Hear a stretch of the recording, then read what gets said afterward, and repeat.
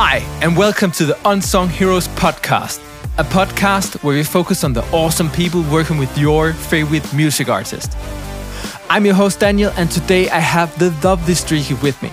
Streaky is a sought-after UK-based mastering engineer and educator who have worked with artists such as Ed Sheeran, Kasabian, Usher, The Prodigy, and many more. Streaky talks about staying relevant in the audio industry, some great experiences and horror stories from the studio, and much more. Let's dive into it.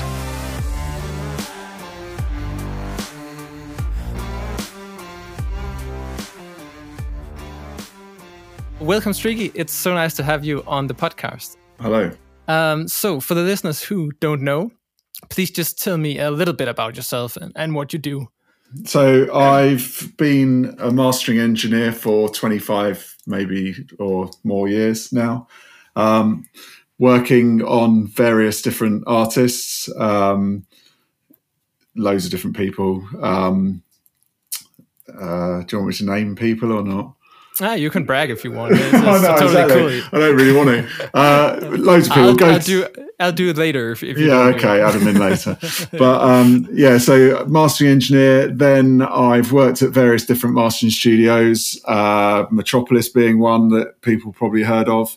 And I've set my own place up, which is Streaky Studios, which I've done because I like having the freedom of being able to do what I want to do rather than being under the constraints of corporations. So with that, I've been able to have my own YouTube channel for about 10 years now, maybe a bit longer. And that's been brilliant because that means I can kind of feed back to people what I'm doing, and it helps me because I then get feedback from other people. So when I'm sitting on the room, most engineers know they sit in the room on their own most of the time. Yeah. So it was kind of, for me, it was more when it was an outlet for me to actually speak to other people. And then, because I was used to working in studio place and then having loads of people around me to chat to. And then when YouTube came along, it was like, oh, great, we can talk to everyone else. So by me giving them my knowledge, and then weirdly, by giving people your knowledge, you end up having more knowledge yourself. So that was quite an eye-opener for me because I was a little bit scared to give away everything to start with. I could imagine. And I get a lot of other engineers who are like, why are you telling everybody everything you know? And, that's that's our little thing kind of stuff. But I think that's just a little short-sighted. So that's been really cool. So I've been doing that for quite a while. And then I've also recently started up an academy. So leading on from doing just YouTube videos that can be quite random and can be reviews and stuff. The academy is more focused on, right, okay, here's all the quick routes that I've learned to save you the years of fannying around that I did. This is what you need to worry about, and this is what you don't need to worry about. Exactly. Yeah, that's great. Yeah. So that's kind of where I'm at now. And I've got recently into doing Dolby Atmos as well. So I've just set the studio up. I've got mastering at the front, and I've got sort of Atmos thing at the back. So that's been a massive mission recently, and starting to get into that, which is cool. It's I think it's more out of boredom than out of necessity, but because I'm busy mastering and busy doing videos and busy doing the academy, so I've got plenty going on. But it's quite fun actually doing the Atmos mixing, just moving stuff around and it's listening. Totally different space, right? Yeah, exactly. So for someone I'm not bored of doing mastering, obviously, but it's it's just a new challenge. So that's fun. And also the thing that's quite interesting about that Atmos thing, I don't know if you want to get onto that, but it's the fact that everybody's been so worried about loudness, and obviously that's all people talk about, that when you do the Atmos stuff and you've restricted to like minus 18 LUFS for the delivery, when you actually listen to the stereo version of it compared to the Atmos version, if you do that switch in Apple or wherever you want to listen to it, you hear how crushed the master is and how bad it sounds compared to the dynamic version. So I think that's quite a fun thing for the future. And I think that's going to change people's minds a bit about wanting their stuff smashed. Yeah, exactly. I mean, don't get me wrong. I smash everyone's music to death because I have to, you know. Yeah, but, you're forced to it. Yeah, exactly. But it's it's nice when you don't have to, and you can actually hear the music unsmashed, and then it's kind of, you know, which you don't get to hear a lot. Well, that's addicting to get to hear that way. Yeah. So that's about the long and short of what I've been doing. That's taken 5 minutes to tell you my life story. No worries, man. Why did you land on mastering exactly? Like, there's so many possibilities in the audio. Why mastering? I didn't do it on purpose. I was desperate to work in a recording studio in the 90s, and I was working in offices and doing really boring jobs that I hated, working in corporate things like admin and stuff like that. Didn't really, you know, I knew what I wanted to do when I was 10 years old. I wanted to be a sound engineer. So, I worked for 10 years doing jobs I hated, wrote off to loads of studios because it was handwriting, no emails then. And I used to write off all the time, just saying, I'll do anything, just give me a job. And so then a job came up in CD mastering, didn't know what it was. And so I just sort of looked at the guy as he was telling me what the job entailed, talking about pneumatic machines and all this. And I remember sitting there thinking, I don't know what you're talking about, but just trying to keep us, you know, keep the interview going. Yeah, and then exactly. I got the job, and I remember just being the thrill of getting the job was insane, because after having that amount of time of doing something you hate to then doing something that you love, and I was going to be part of the music industry, was just such a thrill. Wow. So it wasn't the fact that I said, you know, I wanted to be a tape op or I wanted to be whatever. I just wanted it to be in music, and so as a profession, and then. You know, and then actually I'm pleased that it fell this way, because I'd have hated, just because my temperament, I'd have hated being stuck with a band for months on end in a studio recording them. You know, I'd have loved it from the going out and getting pissed sort of thing. Sorry, swearing. But, no worries. Go ahead. But, you know, when I was that age, I'd have loved that. But that wouldn't have been me. That was the band that were going out doing that. So I'd have hated it. And I'd have also... so I love the fact that it was more 9 to 5, and it was different artists every day, and it was loads of different tracks every day. So it really suited me. Yeah. It's pretty lucky. And then, I've just sort of carried on. That's up awesome. And down as things go. That's crazy how it goes. Yeah. Yeah. That's so cool. So if we dive a little bit into like mastering, to you, why is mastering important in the modern music industry? Like, why is it here? Well, it's the same as it always has been, really. Because it's the final stage before it goes off into streaming. Then it's a fresh pair of ears to sort of give it the QC, the sort of rubber stamp to say everything's fine, it's all ready to go, the levels are right, there's no overs. There's, you know, you're just checking it for that. I mean, that's essentially what mastering always has been. And then obviously it's got more creative as time's gone on over the last 30 years.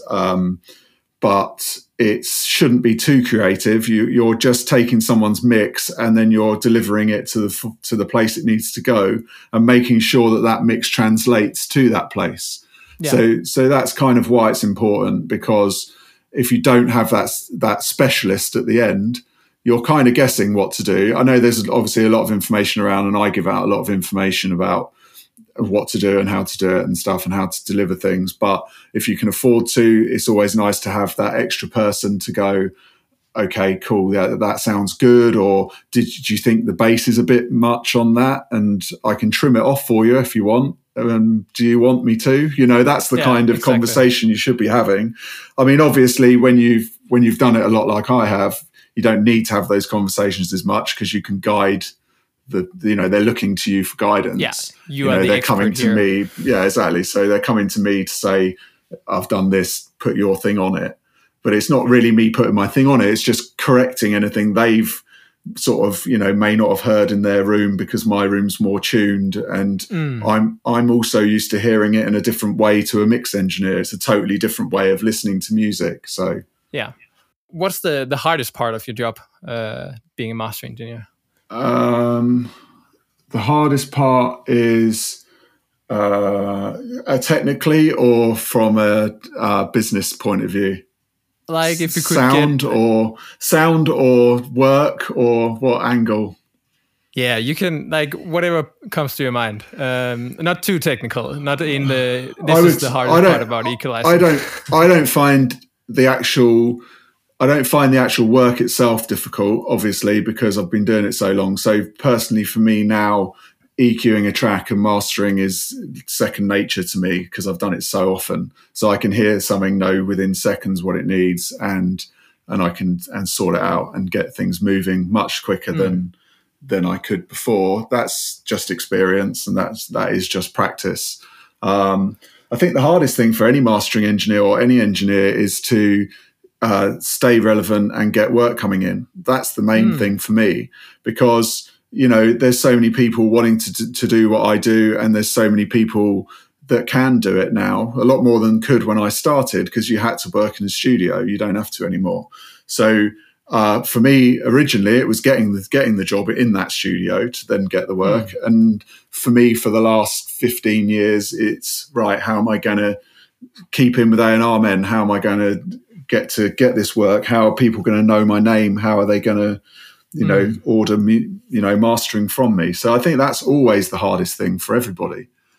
Because if you haven't got the work, you're not going to be doing it for long. You don't have anything there. Exactly. So you could sit in your room twiddling knobs all day long, but if you haven't got any work coming in, and also if you don't get enough clients and you don't get enough decent stuff coming in, then you don't know what sounds good and what doesn't. So I've listened to mixes from top mix engineers and bottom mix engineers. So I kind of know how something should sound and how it shouldn't. So just by getting that kind of work coming in is really important, because if you always work on bad sounding stuff, you'll usually do too much.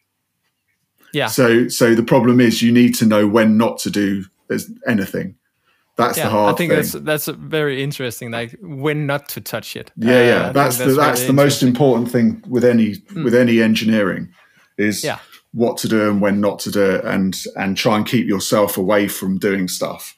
Because it's so easy with all the tools these days to go massively in the wrong direction. Yeah, you can basically have unlimited equalizers, unlimited processing with the computer and everything, and you can just go ham and try to do everything, and it probably doesn't sound better than when you start. Most of the time it sounds worse, yeah. But yes, so when you are like trying, I think it's interesting that you bring up trying to stay relevant, because I've heard a lot of, especially master engineers, like when you're working with these high profile artists that you're working with, now I can name drop a little bit, you work with Ed Sheeran, Kasabian, The Prodigy, all these kind of big people. I hear a lot of people like, you have to deliver every time. You have to be spot on. Basically, consistency. Yeah, consistency every time. And if you like fall off, there's a good chance these labels, big labels, whatever, will move in another direction. Oh yeah, I've fallen off loads of times. So you're not going to always. Yeah, ideally, you always want to deliver your best. Of course. But a lot of the times these days, if they're not in the studio with you, which they're not, you might go in a direction that they don't want, or you might, so it's really difficult sometimes. So you have to kind of know what to do and when to do it for these artists, because the label won't ask you to do it again. They'll just go somewhere else. There's no second chance. So that's why you need to practice, because when that job comes in, you've got to have your sword sharp to, sharpen your sword in the times when you haven't got that big artist in, because when it comes in, you're going to need to know what to do and what sounds good and what sounds bad. So, keeping the consistency is key. But as long as you've got a system and a process of working that you're happy with, and that's what most professionals deal with. They'll have a system of working so that when a job comes in, they're still doing the same process as they do for every single job. And so they know they're in they know, right, this is right and this is wrong. If you were starting different every single time, and if you were starting with new software, new plugins every single time, and you didn't have a process of working, you wouldn't be able to be consistent. because that process is forever changing, obviously, and that system is forever changing as you develop. But you need to have that in place. So that's the main thing that I tell everybody that wants to learn how to do mixing or mastering. It's getting that system in place and that working process to then be able to pull it out the bag every time and get a consistent sound. Yeah, the consistency is definitely one of the hardest parts of being in the audio industry. Yeah. And it's just it's keep it simple and then just add as you go. Because if you try and overthink it, which everyone does, you're just going to go around in circles. And you need to be able to, with mastering, you'll get the track in the morning. You need to get it give it over by the afternoon. Yeah. So the deadlines are hideous as well. Yeah, ridiculous. And you're scared because it's an artist that you want to impress, and it's a producer you want to impress, and you want to get more work from the label. So you're frightened you're going to do a bad job. So you need to be confident in your engineering skills. You need to have done the practice to then know, okay, well, I know I've got that bit right. And so I know that at least I've delivered my best. And if that's not good enough, it's not good enough. Then, next time, hopefully it will be. Yeah, because there's also the part that music is different. Every song is different. Every song can be taken in a different direction depending on the artist, the mix, even the master, right? So do you ever get to talk with the artist or the label? Do you get any notes, or are you just thrown a mix and said, Streaky, we need this by the afternoon, get it done? And you get both really. So it depends where the job's coming from. If it's a label job, they send it over to you and you master it and you send it back. If it's a producer, it's probably someone you've worked with before or you have a relationship with, and you can have a conversation and they'll say, I was thinking about this. This is how I was dealing with it. Most of the time, I try and get people to send me over references, and most record labels will send you the limited reference that they've been listening to of the mix. So you know what you're up against, you know what they've been listening to. It's like they're happy with they're happy with this. This is what they've passed as a mix. They have agreed this sounds good. So from there on, don't make it worse, basically. And sometimes that's really difficult. If you're working with a really big mix engineer, most of the top mix engineers will deliver it slammed and sounding really good. So you're like, oh God, I really want to do something to kind of show off. And because I really want this mix engineer to go, oh, that was amazing what you did. I thought I had my mix perfect. But it's like, oh my God, most of the time you're never going to get it sounding any better because you're just like, this sounds amazing. And so that's harder to do actually than to do someone's mix that is rubbish, because you're then going, everything I do makes it sound worse. Everything I do makes it sound worse. So, and you feel like you should be doing something because you're getting paid and because they've asked you, exactly. but you really shouldn't, because as a mastering engineer, you're there just to put it on a DDP for CD or make sure it's the right level for streaming or whatever they want. So, you shouldn't worry about the sound as much, but everyone does, obviously, and we all got egos. And mastering engineers have got the biggest egos you'll ever meet. You think they got the biggest egos? Oh, big time. Yeah. So in a situation where you get like a sort of perfect mix that is slammed and basically more or less ready to get out into the world, what do you do in that process? I think like towards now and earlier in your process, earlier in your career. Earlier in my career, I would definitely slam stuff on it and try and take it in. Put myself on it, because that's what amateurs do. And so when I was younger, that was exactly what I did. And I remember the faces in those days, it was all attended. So I remember the faces of some of the producers looking at me as if to say, what are you doing with this? Oh, wow. Yeah. So that's kind of, that teaches you not to do anything. But, but these days I'm more likely to try and do one EQ setting for everything that I do, because my challenge now is not what I can do, it's what I can't do. So I find it more interesting to be able to do one setting to get the same sound as I might have done 5 years ago with 10 settings. So that's the experience, and that's the fun of doing it, because you're like, oh, look how good I made that sound. I didn't do anything to it hardly. But it's the one thing that you did. And I used to watch people doing that and think like because I got trained by loads of the big engineers and I've worked with loads of big guys. So it's like, I'd go and look at their settings and then go, how have they done that? They've only done like a little cut there, or they've just put a little cut on the low end or something, and you're just like, but it's set, and it just suddenly came together, and that's just because that's all it needed, And they are like the final frontier and the final ear saying this mix from this guy and this production is great. There's no need to do anything that these minor tweaks. So I think it's like you are the gatekeeper for going on streaming in some way. Yeah, definitely. Wow, that's so cool. So you've definitely worked in the industry for so many years. What do you think is the best part of being a master engineer? What gets you back to the job every day? It's kind of like it is the satisfaction of finishing something every day. So you're not there, you're not part of the process, you are the end of the process. So when I say about mastering engineers having egos, it's because everybody says to you all day, every day, oh, it's amazing, it sounds great, thanks very much. Oh, it's, you finished the track, blah, blah. So that's why because they're getting so many pats on the back every day you might do 10 tracks in a day. So that's 10 different artists, 10 different producers. They're all emailing you saying how much they like what you did. It's, you're going to get an ego over it, aren't you? But, of course. But also that's kind of quite nice if you do something and somebody likes it and you get that kind of finish yourself. So, being a big head aside, it's actually quite a nice feeling to go, I finished that for them and they're done. They can move on to the next part of this project by releasing it or doing a video for it or whatever they've got to do next. And it's like, I've sealed that off or I've finished their album for them. So yeah, that's fun. And it's a shorter process in like regards to producing, for example, recording, right?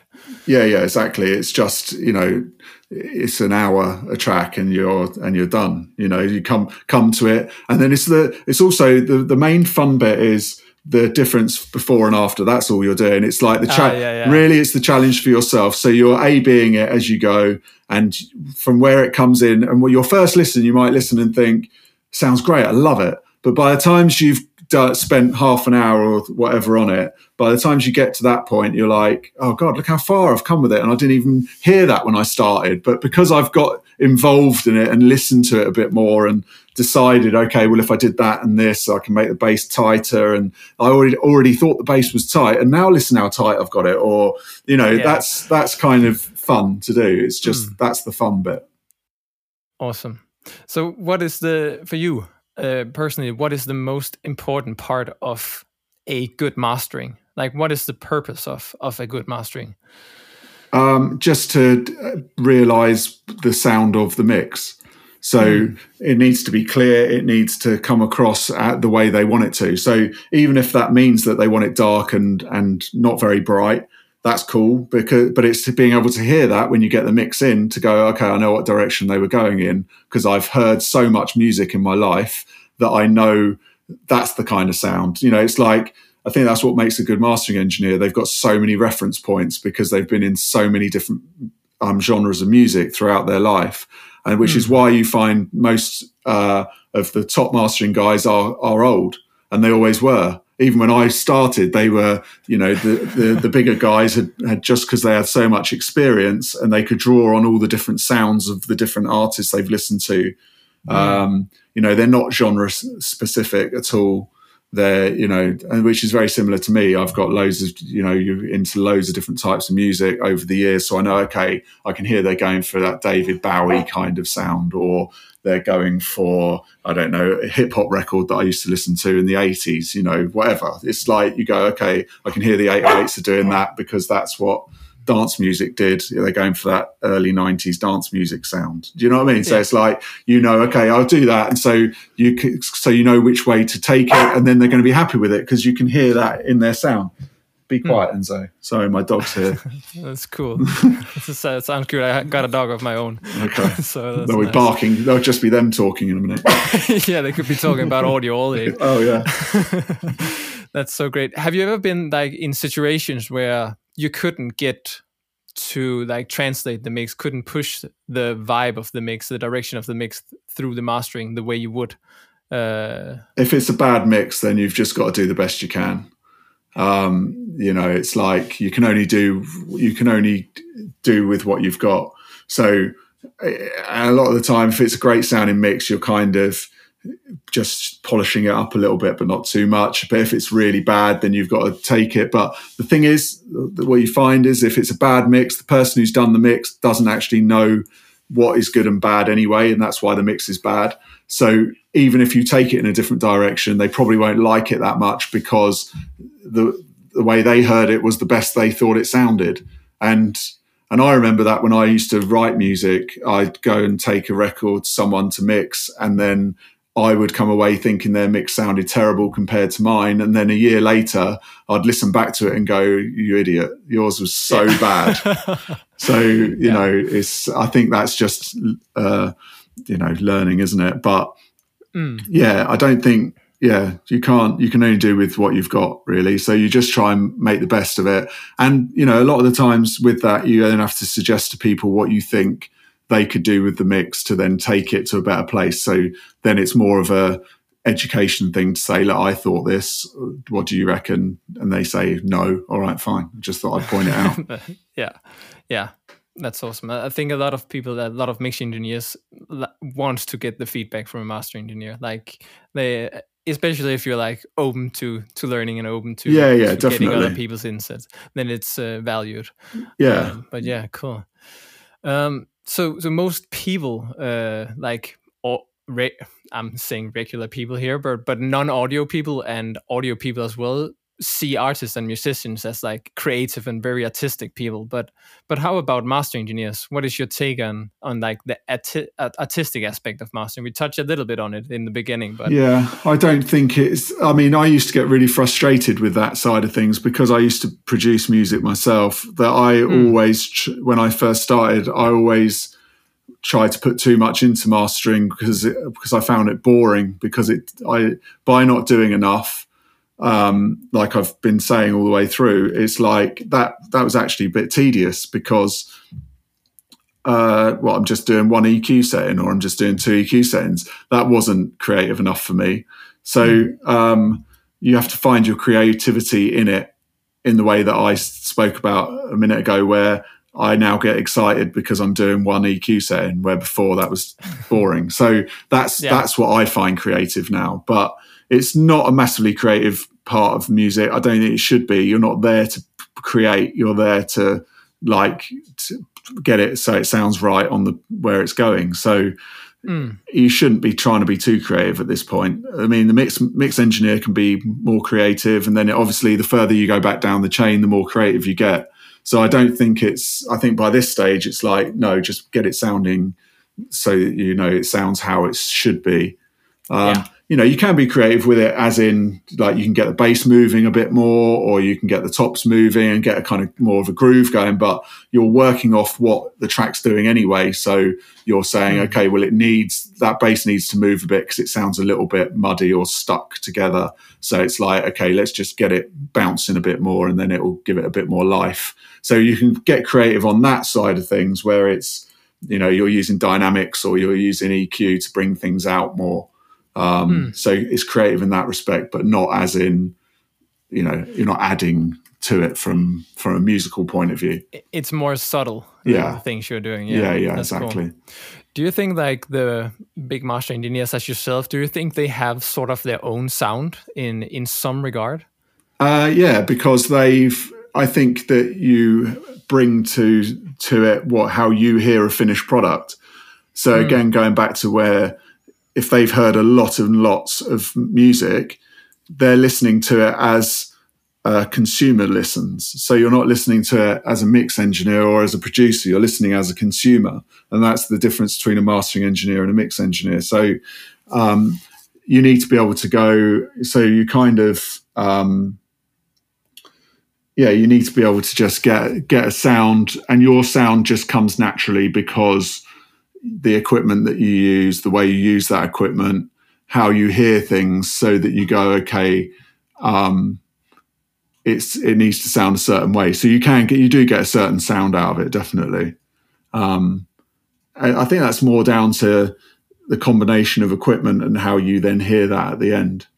And like the experience you had before, like you talked about, like, do you have a massive love for hip hop? Maybe that will influence how you master. Exactly, and I was into dance music early on, so I know how dance music should sound, and I know how it sounds in a club because I've spent years in nightclubs, and I know how bands should sound because I used to play in bands and in the 90s, and so I know how hip hop sounds because I was into that in the 80s, and I know how pop music should sound from the 80s. Do you know what I mean? On and on and on. So it's like exactly. That's where you get your sound from when you're mastering something. Yeah, that's cool. That's really interesting to have it, to see like a way of actually your life is how your mastering sound. Yeah, that's definitely. That's how you get your sound when you're creating music. So it's exactly the same thing, really. You're taking influences from what you've listened to before.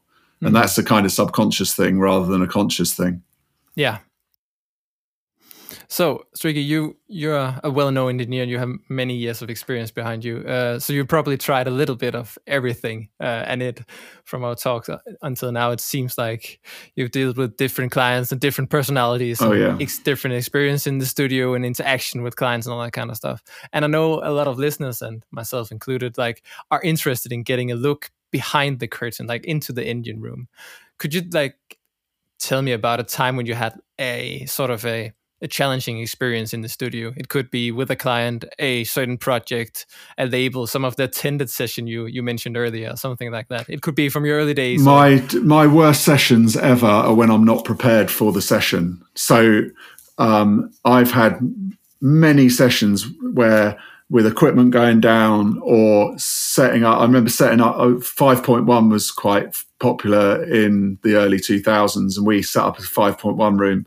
I remember having set the speakers up before the session. They didn't work. The client's sitting there looking at me. Oh. There's loads of those times where the equipment breaks down and you're trying to sort of talk your way around it. Or, the worst ones are where you're EQing something and then you realize it's in bypass. And then you've got a client sitting there pointing out the fact that you've got it in bypass. And you're thinking, oh God, how embarrassing. Because in your head, it's changing the sound to how you think it should sound. Randomly. I know this sounds mental, but but I totally get it. Like, everyone working with audio will get it. Yeah. You think you change something, you think, oh yeah, it sounds different, but it actually hasn't done anything. Yeah. And then you kind of say to yourself, well, no point in doing it anyway, was there? But it's kind of a habit that you're in, and then you realize you haven't got it turned on or something. I mean, something like that's shocker.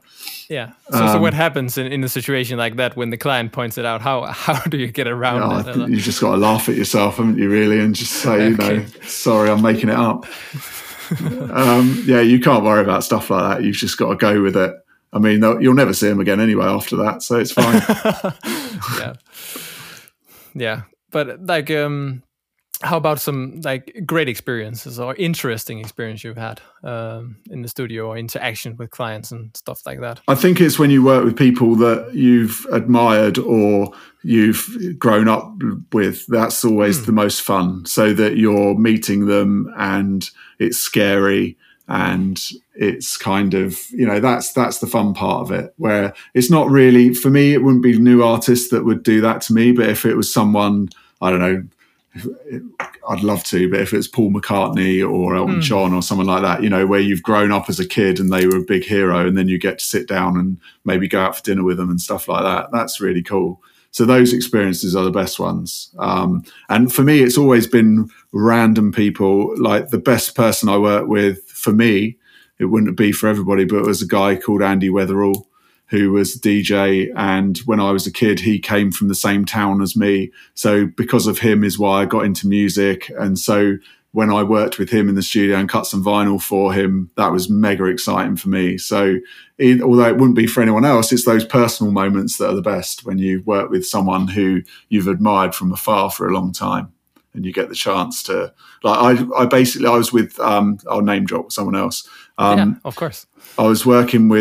I got to work with Joe Strummer from The Clash, and I was really into The Clash. And then so he came to our studio and he lived at the studio for 6 months. So we became really, got to know him quite well. and hang out with him. And it was like having a normal mate round the thing. But then you realise it's Joe Strummer. It's like, that was great.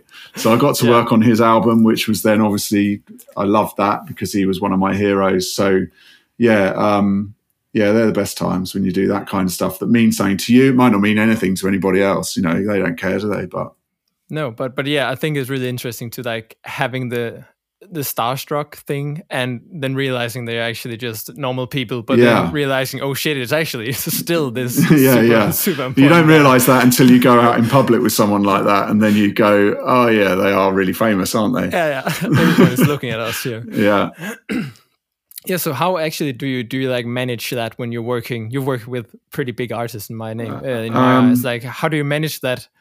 Not starstruck, but that like you don't get starstruck when you're working with someone because they've come to work with you. So you don't. It's fine. You're on the same level. It's not like you're meeting them out or anything, and you've then built them up into being some big sort of celebrity. They're coming to work with you for your expertise, and you're comfortable in that situation. So it's very easy for you to work with people that are, you know, someone. It's even funnier actually to work with those people because it's just an insight into them as people and their personalities. So that's all. It's kind of like you're a fly on the wall because they're kind of talking to you, but they're not bothered about you. You're just the engineer doing the work. So, you know, it's, you know, they're there for the day and you're doing your thing, and it's fun to have a chat with them and get some little tidbits to gossip. But, you know, that's cool. But you're not starstruck at the time.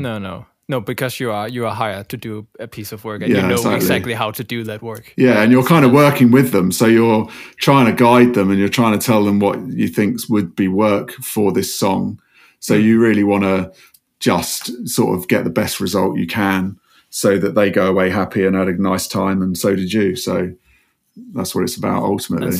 And so they get back again. So hopefully. Yeah, that's really cool. So do you often like the bigger artists or the high profile artists, do they actually come to the studio when you do mastering today as well? Or was that more in the past? Yeah, more in the past. I don't hardly do any attended sessions now, which I don't mind these days because I like just to crack on and get it done and just do my own thing in my own little world.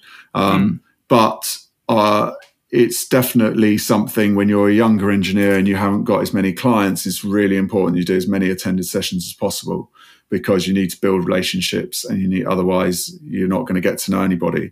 And I was fortunate enough when I was starting out for the first 10, 15 years that everything was attended. So the A&R men would come down, you'd get to know them, and so then you get more work out of them, and then artists you get to meet, which is the whole point of why you want to do it. You want to meet artists, you want to work with those high people. You don't, you know, that for me was all I wanted to get in the music industry for, was to meet those kind of people and work on stuff that was going to be in the charts when anyone cared about the charts, and so that I could work on something that I heard on the radio. So that when I was driving around, it was like, oh yeah, I worked on that. So that's why I started in it. I didn't start in it to sit in a room on my own, twiddling knobs. That's really boring. You know, I wanted to work with people and so yeah, it's great when people do come in, but they tend not to these days, to be totally honest, because it's one track that's an hour. They're not going to, they got too many other things to do, haven't they, these days? It's just easier, yeah. And also they're in their own studios, got their own speakers. They want to hear what it sounds like in there. So they'd rather you send it over and then they'll have a listen and then feedback and tell you what tweaks they want. When they come to the studio, it's always going to sound good in the studio, isn't it? So it doesn't matter what I do. And so be quiet. Yeah, so with all these big high-profile artists, I could imagine there's a lot of different people who has a say towards the end product. Like you have labels, you have managers, you have the artist itself. How do you handle these situations, or if there ever is situations? I tend to these days just think this is the mix. I listen to the mix that's there. They've all liked this mix. So they all like this. The engineer liked it. The producer liked it. The artist liked this. The A&R man liked it. Otherwise, they wouldn't have sent it to me because I'm the last person. So don't mess it up. You know, they're happy with it. Don't mess it up. Just make it a little bit better if you can, and then everyone will be happy. If you suddenly start getting over excited and over egging the cake and putting all this stuff on it and all that, which you do when you're just starting out, just to impress them, going back to what I was saying previously, they're going to reject it, and you don't want to be rejected because you want to be doing the next job and be their go-to. So it's like, just chill. It's fine. They like it. Everyone likes it. There's loads of different personalities, but they all came to this to say they liked it. So yeah. Like it too. Yeah. Don't mess up the mix. Like it too. Just be in the gang. Don't be out the gang. Don't suddenly start causing problems. I think that's a great takeaway from the podcast. Like it. Great. Well, Streaky, time is flying. It's been so great to have you on the podcast. I just have like one final question for you. Okay. And if you had to like recommend one song to the audience of this podcast where the people behind needs more recognition, what song should it be, and who have worked on it? Maybe a song someone you know have worked on. If you have something on the top of your head, I don't know. I really don't. What song is so what would I say is the best sounding song, or what would I say I like the sound of? Yeah, that would be awesome. So there's a song that I always reference. When we're testing speakers out, because I test loads of speakers because I'm geeky into reviewing stuff, and there's a song called Veto. Is it Veto, Matt? Yeah. It's the same song. Son is it Son by Veto or Veto by Son? Son, yeah. Son, Veto by Son. Okay. So cool. You'd think I'd know it a bit better, wouldn't you? Seeing I listen to it most days. But that, for me, that track sounds amazing on every single speaker that I listen to. So that's always my go-to song. So I would say, check that out. His stuff's really good. And I don't think a lot of people know it as much as I would have thought they would. I'm definitely gonna check it out. I'm unaware of it, so yeah. So the thing is, it just sounds great. It's a really good sounding album. So have a listen to that, and it will say, if you can get that sounding good on most systems, then you're sound. Yeah, you're good. Your speakers are good. Golden. Yeah, exactly. This is Streaky approved. Yeah. Great. Well, it's been awesome, Streaky. Thank you so much for doing this. Cool. Yeah. Thanks a lot. It's been fun.